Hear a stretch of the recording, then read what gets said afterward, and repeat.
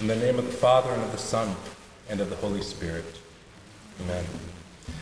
When I was a child, I spoke like a child. I thought like a child. I reasoned like a child.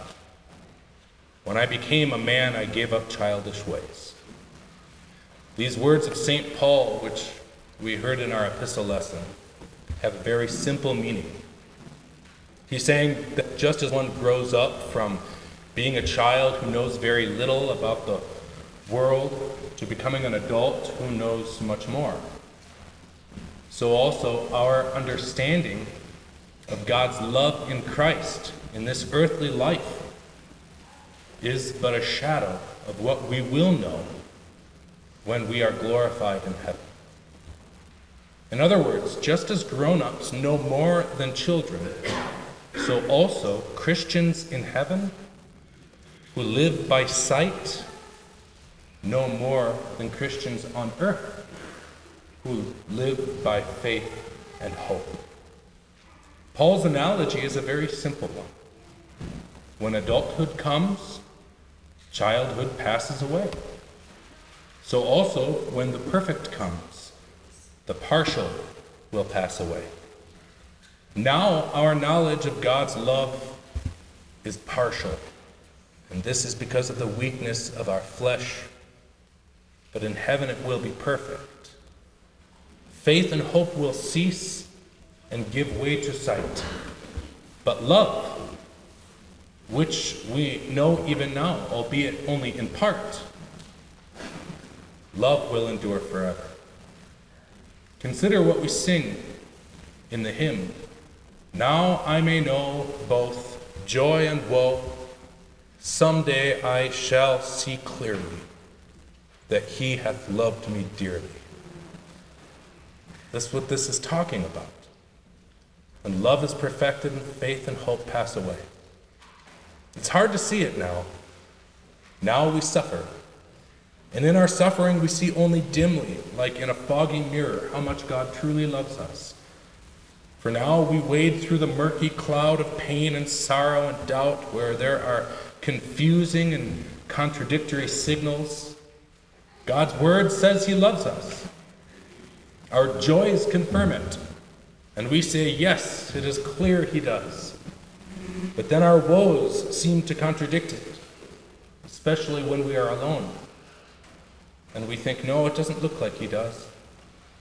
God's word says he forgives us and declares us righteous for Jesus' sake, and gives us eternal life, which abides in us. Some moments our faith is strong and we say amen with all our heart and we feel it.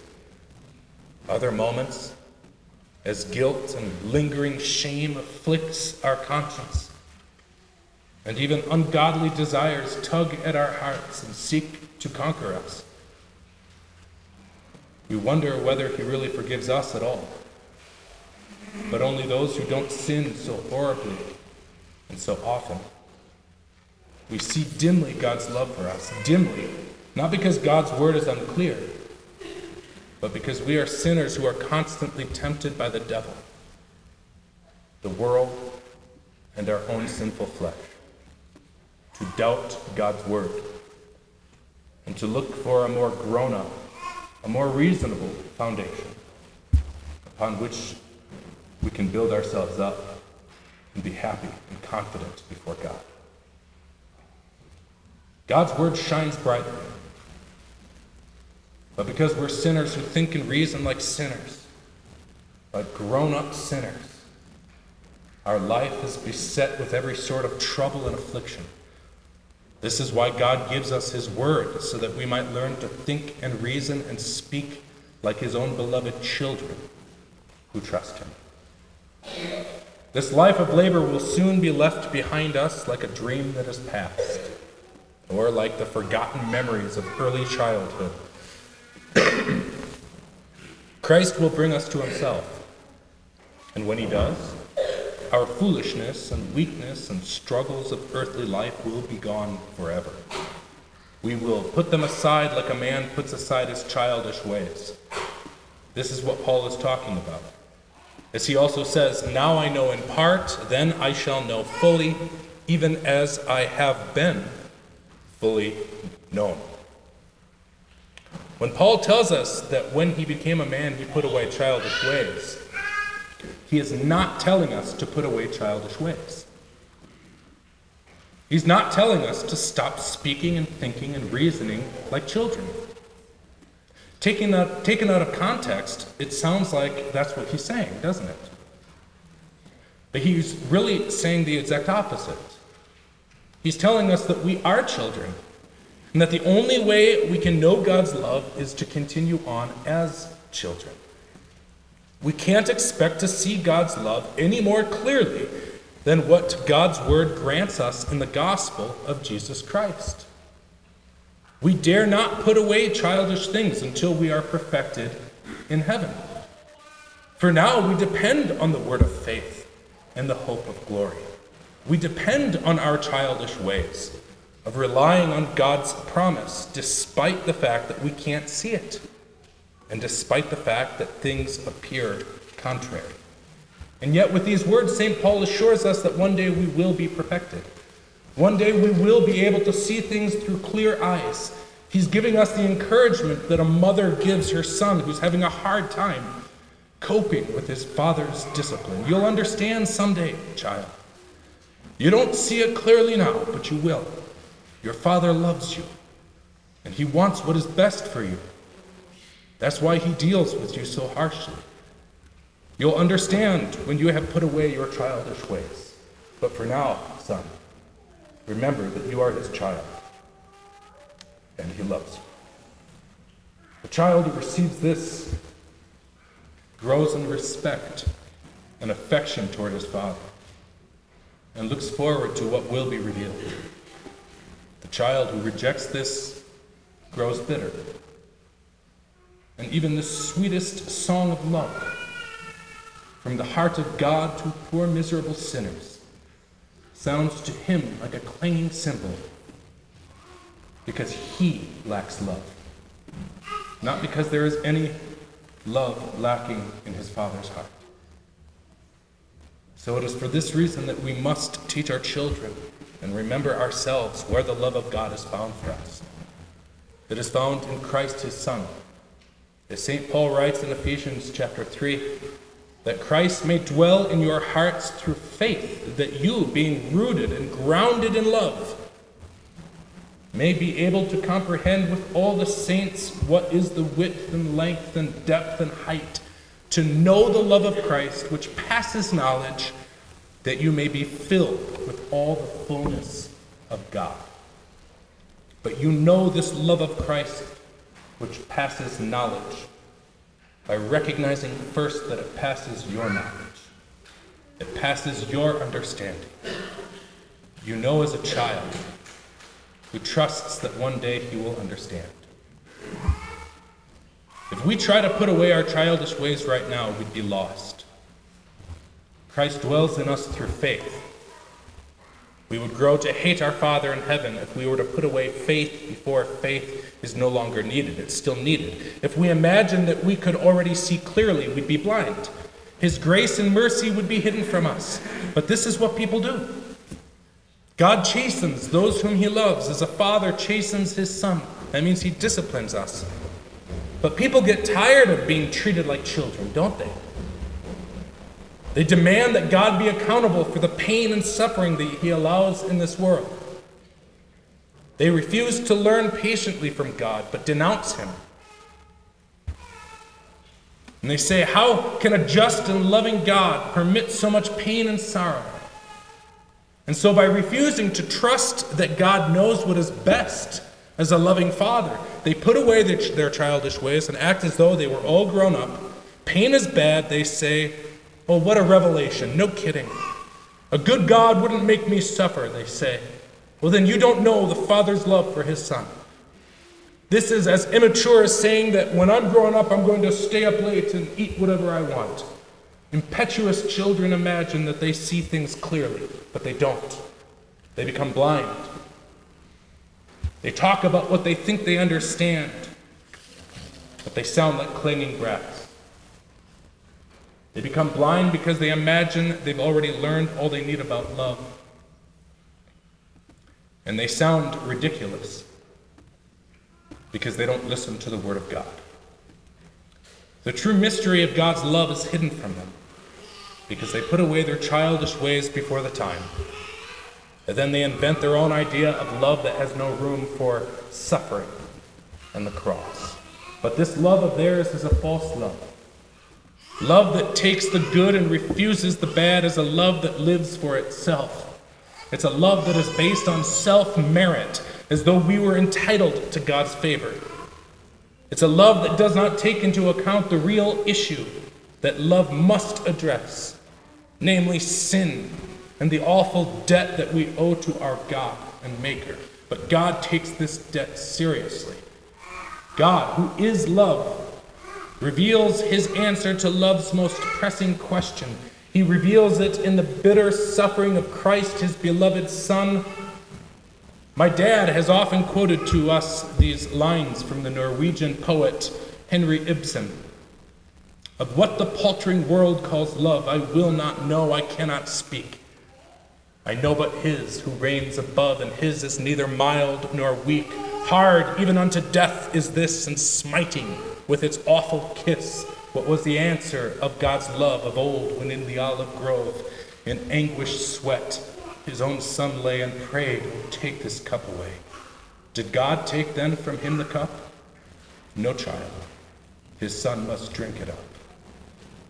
And here we see love. It is a hard love. It is the love of the eternal Father for his eternal Son. It is the love of the eternal God for us.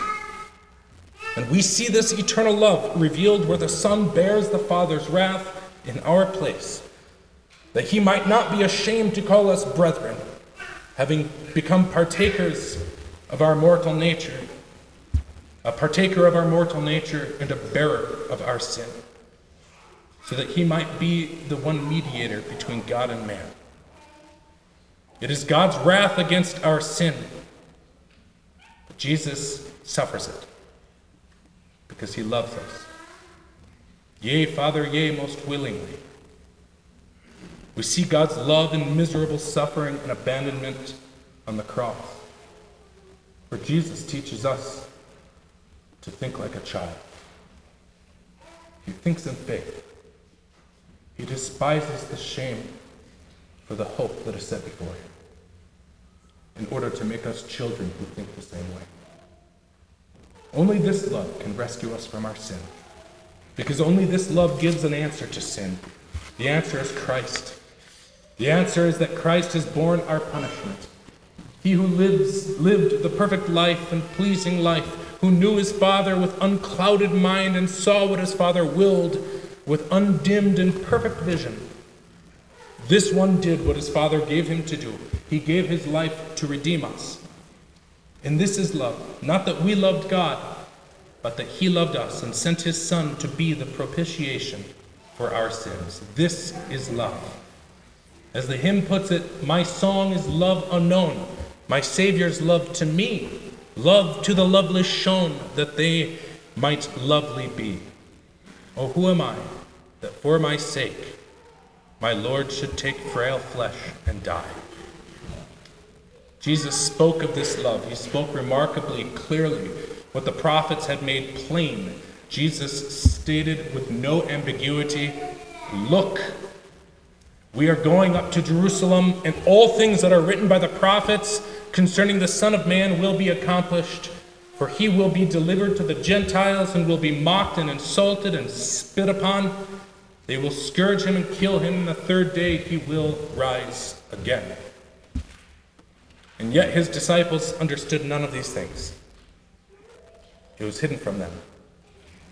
They didn't know what was spoken, not even dimly. And why? Because they had a worldly view of love. Instead of love, they heard Jesus speak of hate. Instead of love, they heard of suffering and mockery. They heard death. They heard a resurrection from death, but they thought they were already alive. You don't die in order to live, and that's why it was hidden from them. They couldn't recognize love because they didn't recognize the love they needed. What the disciples needed was to know their blindness. They needed to see their need for mercy instead of judging Jesus' words by their own false understanding of how love should look. They couldn't look ahead to the third day, Jesus rising again with any sort of joy. Why?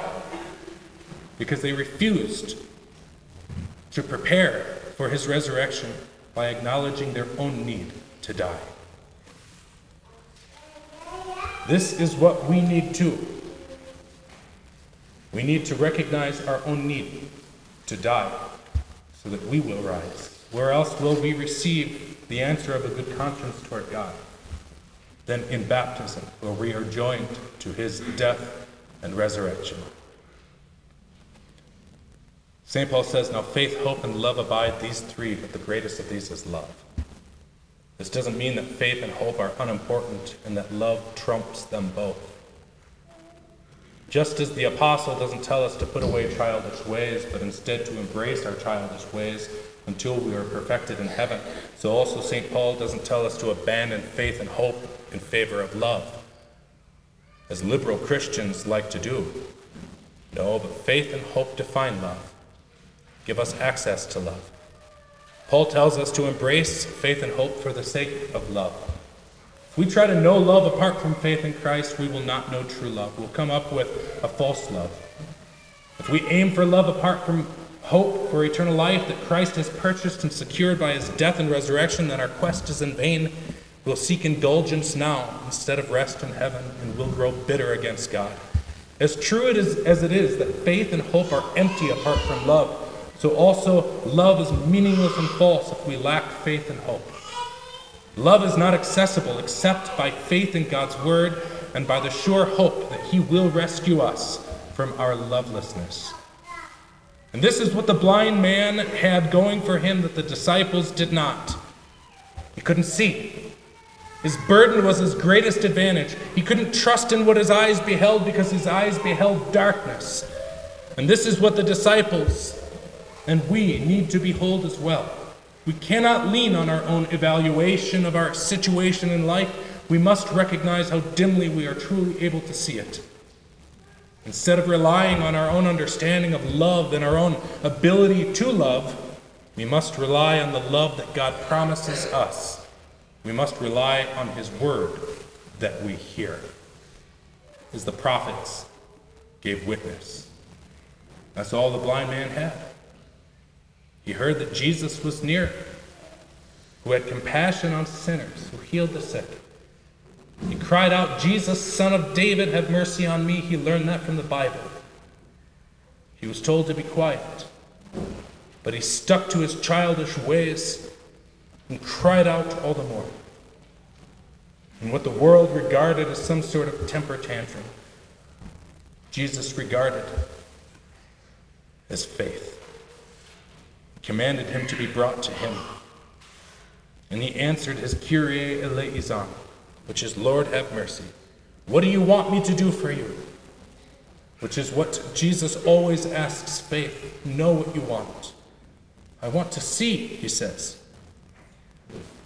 And we want that too. We want to see that God loves us in the midst of our sorrow and pain. We want to see that God will lift the cloud, that God will have mercy on us. We want to see that it really will work for our best. We want to see that what we have heard is true. And this is exactly what Jesus granted the blind man and what he grants us. He shows us in his own suffering the love that God has for those who suffer. He shows us in his pain and death the salvation he wins for those who are perishing. Behold in faith God's only Son. Come nigh and see what love has done to save thee from damnation. The Father lays on him thy guilt. For thee his precious blood is spilt, to bless thee with salvation. He sees us in our sin, in our grumbling, our impatience, our falls into great shame and vice, our failure to be kind. He sees us in our pride and arrogance, and our selfish ambitions that set the needs of others aside. He sees us in our rejoicing over unrighteousness and our setting the truth aside. He sees us in our loveless refusal to bear anything, to believe all things, to hope all things, and to endure all things. He sees it, and he loves us. Because the love we need is not the love that we're able to accomplish. The love we need is the love that Christ has shown us. He covers our sins. He doesn't judge us. He sees us in our blind pride and gives us a glimpse of the eternal love God has for us by rendering us righteous in his sight. He restores our sight by giving us faith in his word and promising the hope of glory. Now we know in part. Soon we shall know fully, even as we have been fully known.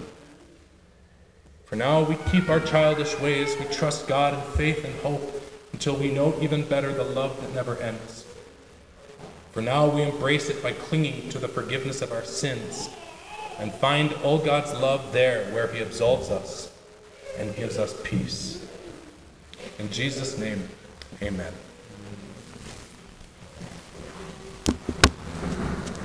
The peace of God that surpasses all understanding shall guard your hearts and your minds in Christ Jesus unto eternal life.